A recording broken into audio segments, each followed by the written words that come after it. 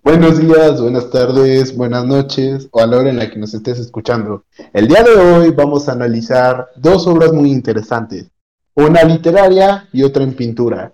Las obras analizadas el día de hoy serán El Ángel Caído por Alexandre Cabane y Soy Leyenda de Richard Matheson.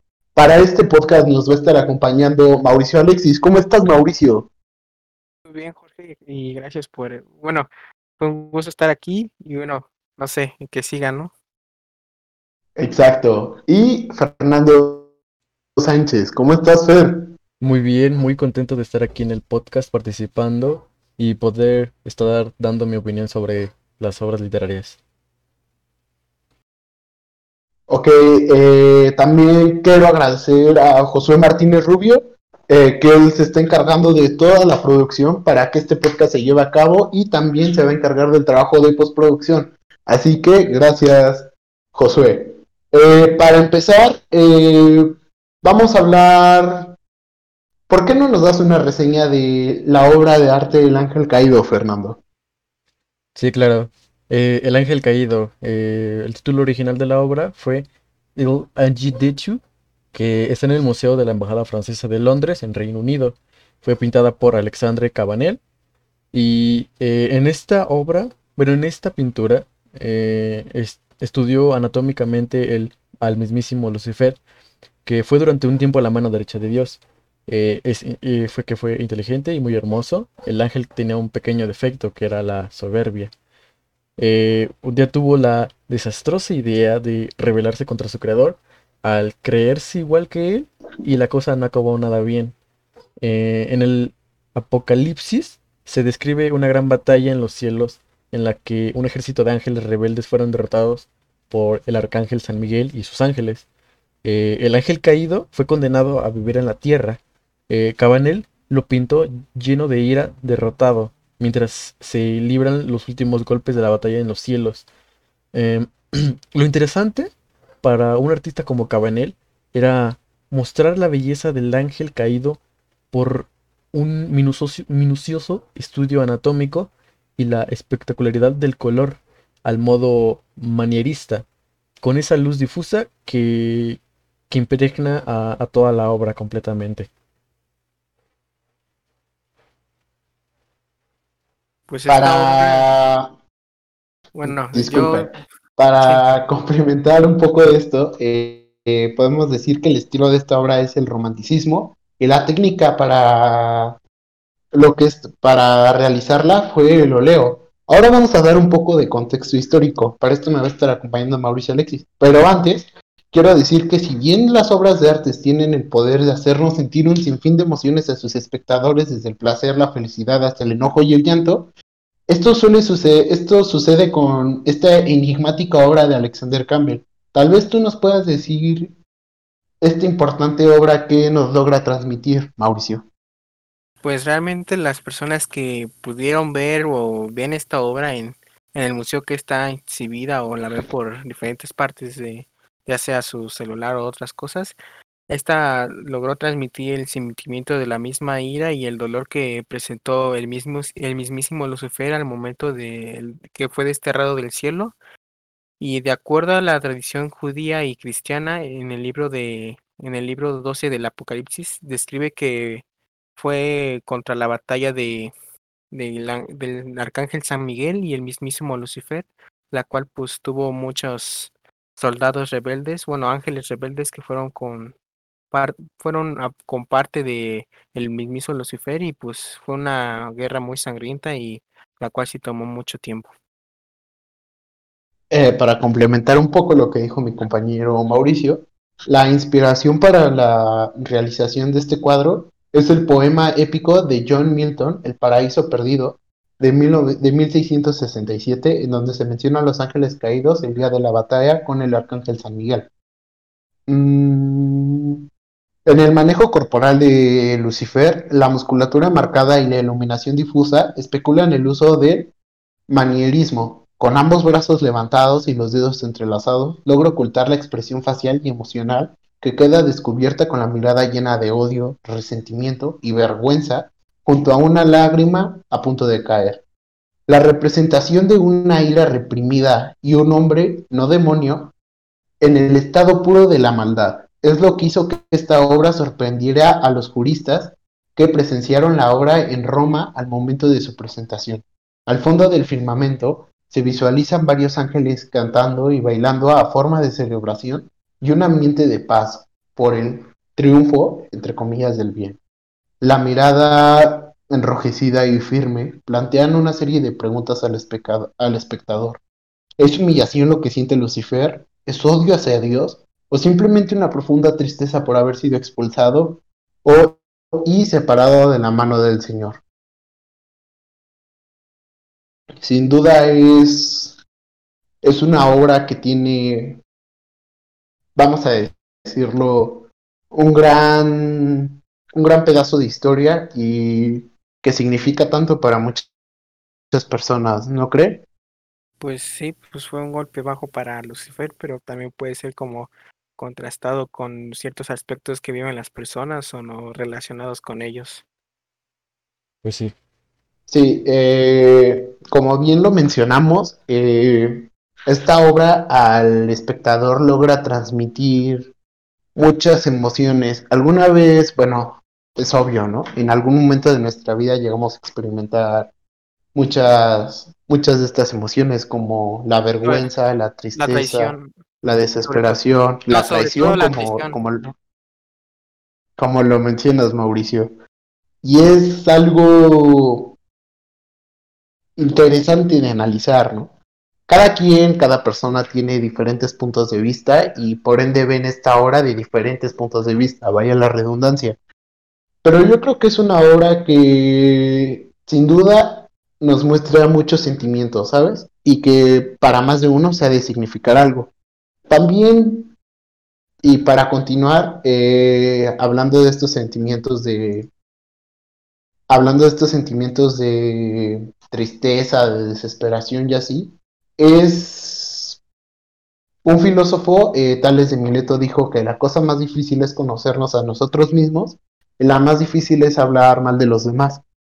Y si tú conoces a alguien que está hablando mal de una persona o así, dile que no lo haga, ya que tal vez a la persona afectada le llega a causar depresión y ese es un problema psicológico muy grande.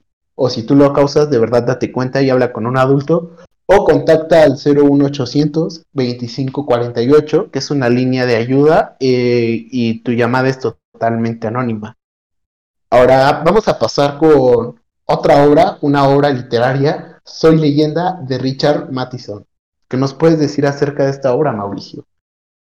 Pues esta obra es una obra de distópica donde realmente se encuentran sobre que al crear una cura sobre o contra el cáncer se encuentran con algo peor que es con un virus que puede matar o mató al 90% de la población y el más de 8% está infectado con cierto virus que los convierte en vampiros zombies, que podríamos decirlo así, y lo que sobra son solo supervivientes que no son inmunes a este virus. Esto nos cuenta las aventuras de Robert Neville, el cual es un científico que fue uno de los pocos o ajá, de los muy pocos afortunados de poder sobrevivir, pero realmente esto no lo considero una fortuna, pero este hace que o quiere encontrar una cura para poder invertir estos efectos sobre sobre los vampiros zombies, los cuales en toda la travesía del libro lo intenta hacer, pero esto nos cuenta su historia de cómo sobrevivió y cómo perdió a toda su familia y cómo se quedó en ese lugar solo. Y no totalmente solo, sino que con su cachorrita, la cual ya creció y ya lo acompaña en todas sus aventuras. Pero esto tiene complicaciones porque a lo largo de su trayecto al querer conseguir la vacuna o la cura, solo puede explorar por todo el día hasta que se ponga el sol porque los zombies son muy débiles contra la luz del sol porque los puede quemar o hasta los puede matar. Pero durante esto pasan 3 años, los cuales esos 3 años su rutina diaria es poder comer, salir a cazar su comida y además durante las tardes hace una señal de rayo para poder saber si hay más supervivientes en el mundo y para poder saber si les pueden ayudar o alguna situación así.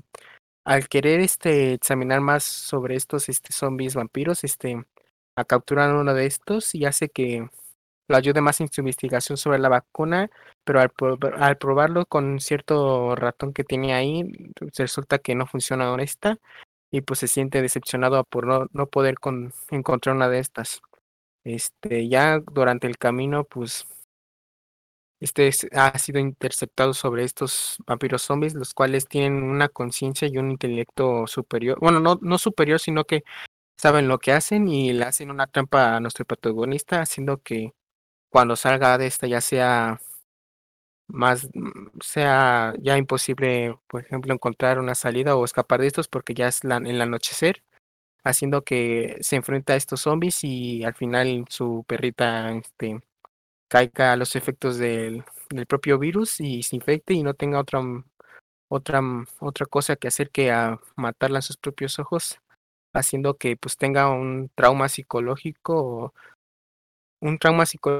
y se descontrole y salga a las calles a matar a varios de estos zombies, pero pues realmente estos son muchos más que él y no tenga ninguna salida hasta que llega unas personas desconocidas y los salvan, pero al final del día pues se encuentra bien y todo, pero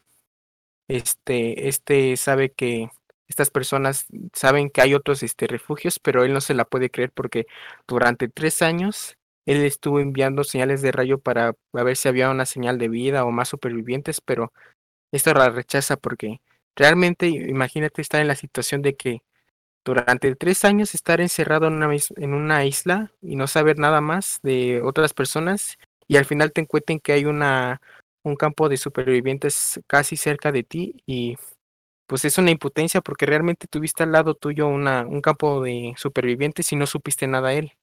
Pero al final de cuentas ya terminó esto, llega la noche y nuestros protagonistas se dan cuenta de que los zombies los han seguido y entonces intentan, no sé, protegerse, bajan al búnker donde estaba haciendo la vacuna y al saber que pues realmente los zombies no dejan de venir, pues nuestro protagonista le da la vacuna a la persona que lo rescató para que la lleve con los demás y lo encuentren, bueno, no la encuentren, sino que la fabriquen en masa para poder curar a las personas y nuestro protagonista se sacrifica para que los zombies no avancen más y dañen a la vacuna. Y eso es toda la historia. Sin duda es una historia bastante conmovedora que nos deja varios sentimientos que expresar, ¿no? Eh, este libro fue muy popular. Vamos a hablar un poco más sobre el autor Richard Matheson.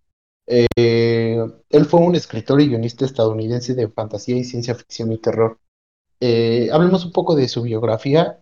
Eh, Hijo de inmigrantes noruegos, creció en Brooklyn y estudió en el Brooklyn Technical School. Después cumplió su servicio militar como soldado de infantería en la Segunda Guerra Mundial.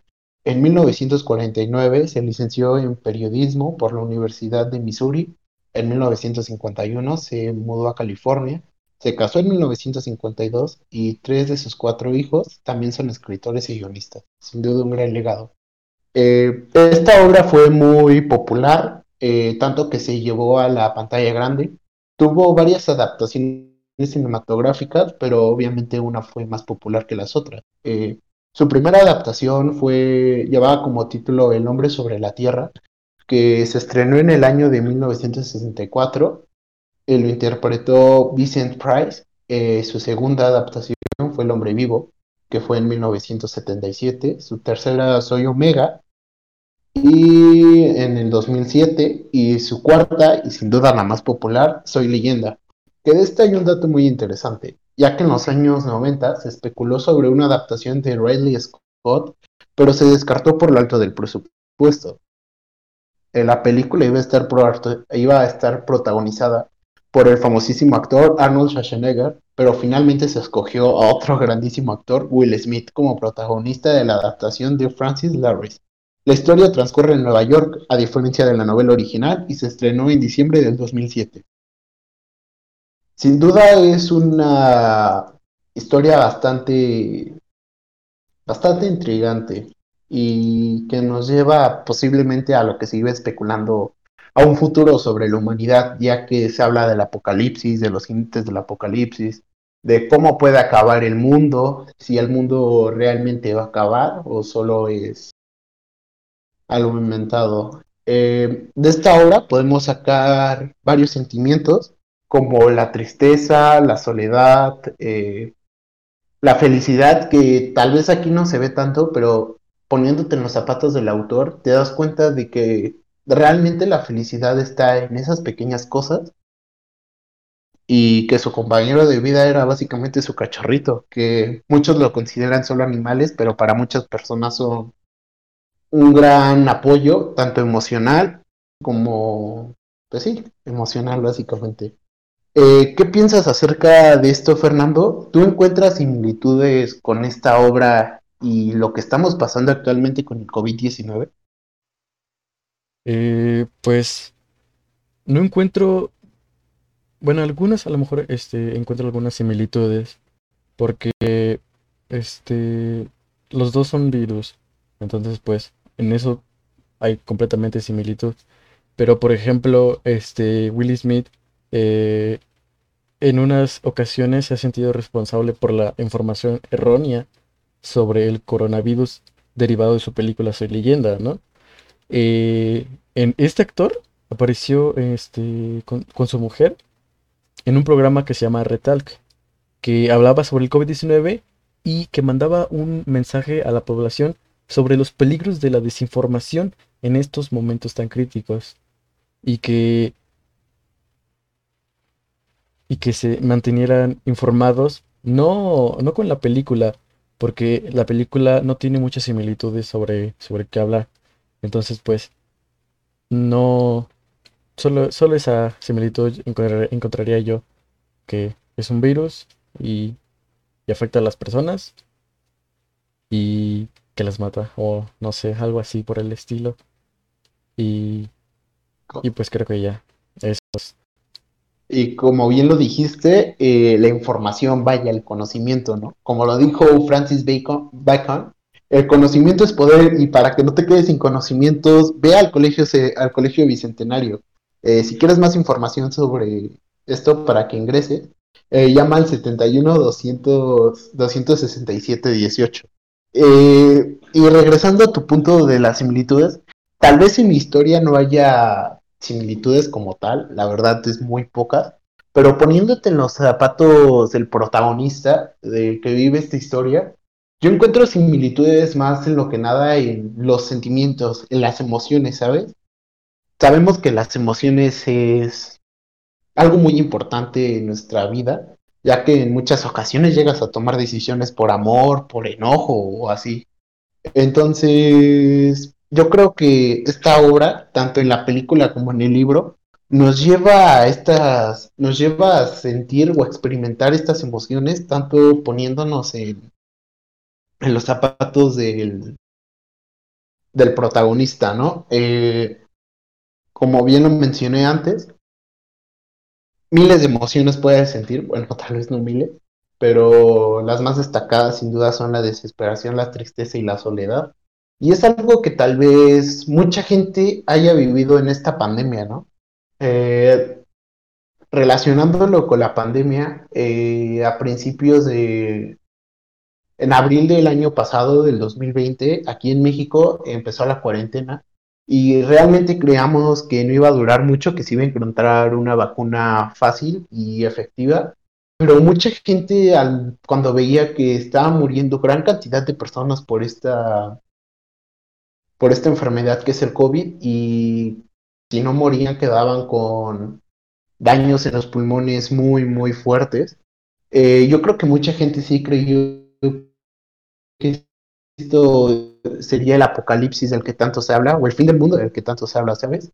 Tal vez en los países de primer mundo como son Estados Unidos, China, España, no se vio tan, o sea, sí se vio tal magnitud, pero no tan grave, ¿sabes? Como en los países, lo voy a decir, latinoamericanos, que tal vez son países tercermundistas que incluso colapsaron su sistema de salud y que los muertitos, o sea, que los muertos los tenían que desechar a la calle y en la calle los quemaban y la verdad fue algo muy feo y yo creo que la desesperación se puede sentir en los familiares de esas personas que los llevaron a un hospital para ver si se podían curar o les brindaban ayuda, y realmente que se muriera y que no te dejaran después verlo o enterrarlo, sino que te lo dieran calcinado.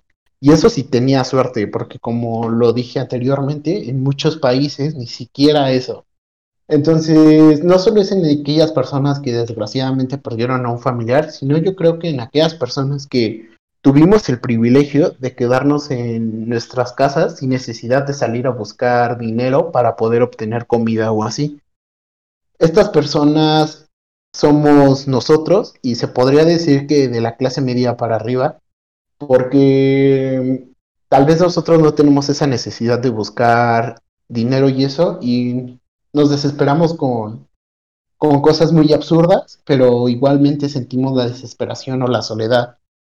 Eh, Me encantaría preguntarte a ti, Mauricio, ¿tú crees que la gente que no tiene esa posibilidad económica de mantenerse sienta el mismo coraje o enojo? ¿Qué piensas, Mauricio? Pues realmente, pues, aunque tengas la posibilidad económica de hacerlo, pues los dos, o sea, los que no tienen, por así decirlo, dinero, a los que sí, pues los dos tienen coraje, ¿no? Pues están pasando con la misma situación y pues realmente uno pues puede hacerlo más rápido, pero realmente cuántas personas también pueden hacerlo rápidamente. Por ejemplo, realmente todos van a querer hacerlo, pero no va a haber espacio, no vas a poder encontrar un lugar o van a decir que en estos momentos no vas a poder, pero o sea, la situación es la misma para todos. Realmente, si aunque tengas dinero, no vas a tener por ejemplo, un pase más rápido, pero, o sea, no es que sea lo mismo. O sea, todos estamos en la misma, o sea, todos estamos en una misma situación. Misma situación, pero pues sin duda a una gente le afectó más que a otra. Eh, Ahora vamos a entrevistar a una invitada especial que tenemos hoy. Es algo sorprendente porque muchos de nosotros, aunque realmente cumplimos la cuarentena, hemos salido aunque sea a la tienda de la esquina o a caminar o así. Ella es impresionante, desde que empezó no ha salido y tenemos el privilegio de hablar con ella.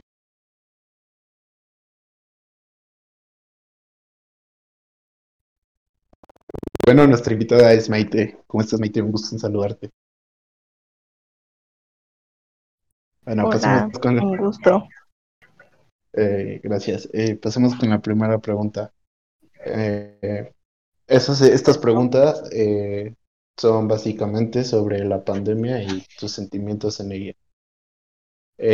Para la primera pregunta, ¿piensas que las personas con una estabilidad económica mejor fueron más o menos felices que las personas que no tuvieron tanto dinero en esta cuarentena?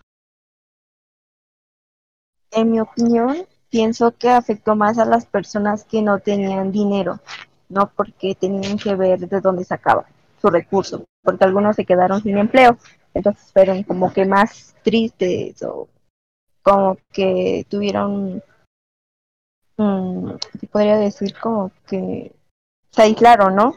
Y ya no supieron Ok. qué hacer. Y ya las personas ricas pues fueron como que pues les dio lo mismo, ¿no? Porque no les afectó tanto en cierta manera porque pues tenían dinero. Ok, muy interesante, gracias. Para la siguiente pregunta, ¿qué piensas acerca de la desesperación? Pues pienso que te lleva a hacer varias cosas, ¿no? Ya sean malas. Interesante. Ahora, ¿crees que la gente haya sufrido esta cuarentena? Pues como te dije anteriormente, la verdad sí, porque muchas personas se quedaron sin empleo y pues tuvieron que buscar otras alternativas para ganarse el dinero. Ok, y para terminar, Bueno, no, para terminar. ¿Cómo crees y qué sentiste tú? Bueno, ¿cómo crees que se consigue la felicidad absoluta? Pues creo que la felicidad absoluta no se define como tal, porque pues en todo momento debes de pasar varias cosas, bueno, varias emociones, ¿no? Entonces la felicidad absoluta no te podría decir exactamente, porque pues cada persona la vive diferente o la expresa diferente. ¿Tú qué sentiste esta cuarentena? Desde el principio hasta lo que llevamos ahorita. Bueno, fue un cambio súper radical, ¿no? Porque a lo que yo acostumbraba a hacer, o sea, salir o así estar con mi familia, o sea, como que me aparté mucho y como que me aislé, ¿no? Y empecé a hacer otras cosas. Y entonces ¿Crees fue que... como Ajá. que cambió todo, porque pues de cierta manera como que ya no viste de cierta manera no vi, bueno, todo cambió, ya, con eso te puedo decir todo. Ya para concluir y para agradecerte, ¿crees que algunas personas esta cuarentena llegaron a sentir lo mismo que tú? Pues yo pienso que sí, de cierta manera creo que nos afectó más a los adolescentes, porque estábamos acostumbrados a una rutina, como te dije, a salir o estar en sitios, y entonces como que eso se, ¿cómo se te diré? Como que ya no hubo cierta libertad a ciertos lugares, ¿no? Porque no podíamos asistir por lo mismo de la pandemia. Sin duda, respuestas muy interesantes. Te agradezco mucho, Maite, y espero que tengas un buen día. Como siguiente invitado tenemos a Antonio. ¿Cómo estás, Antonio?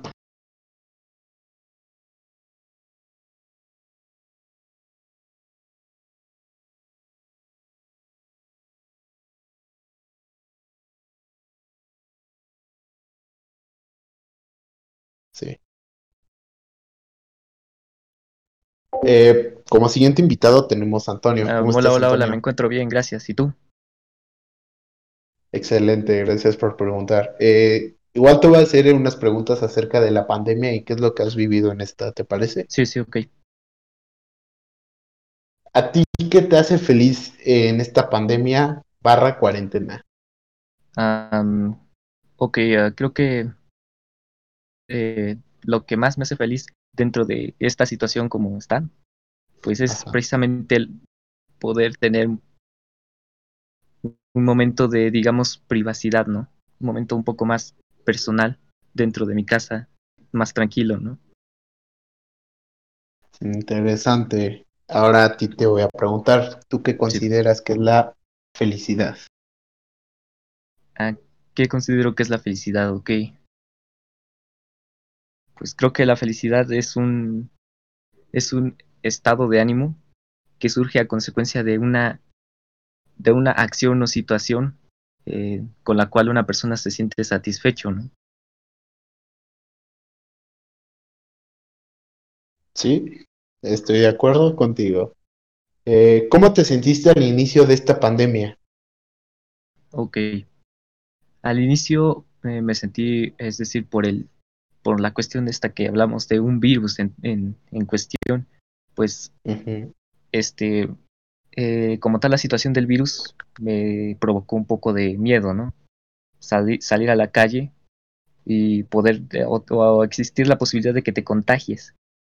Sin embargo, en la cuestión de la pandemia como tal, pues, ¿para qué lo voy a mentir? Sí me dio felicidad como que un poquito descansar de esa rutina como que tenía siempre, ¿no? Y poder tratar de concentrarme un poco más en mí, ¿no? Para tomarte un tiempo más. Ok, ok. Exacto. Y ya, como última pregunta, ¿cómo te Sí. sientes ahora, actualmente? Ok, pues sí, ahí sí voy a decir que noto un cambio, porque al inicio de la pandemia e incluso ya una vez en confinamiento inicial, yo me sentía súper feliz. Sin embargo, sí me puedo percatar que después de tanto tiempo que estoy aquí, me veo obligado a estar siempre frustrado. Actualmente me encuentro en un estado de bloqueo mental y artístico y eso me está provocando muchos problemas emocionales. Así que bueno, sí hay una diferencia, sí se notan las consecuencias. Sin duda, más de una persona ha sentido lo que llegaste a sentir tú. Te agradezco Sí. mucho, David. Espero que te encuentres muy bien. Gracias por tu Antonio, gracias. participación. Que diga Antonio. Gracias, Antonio David, gracias.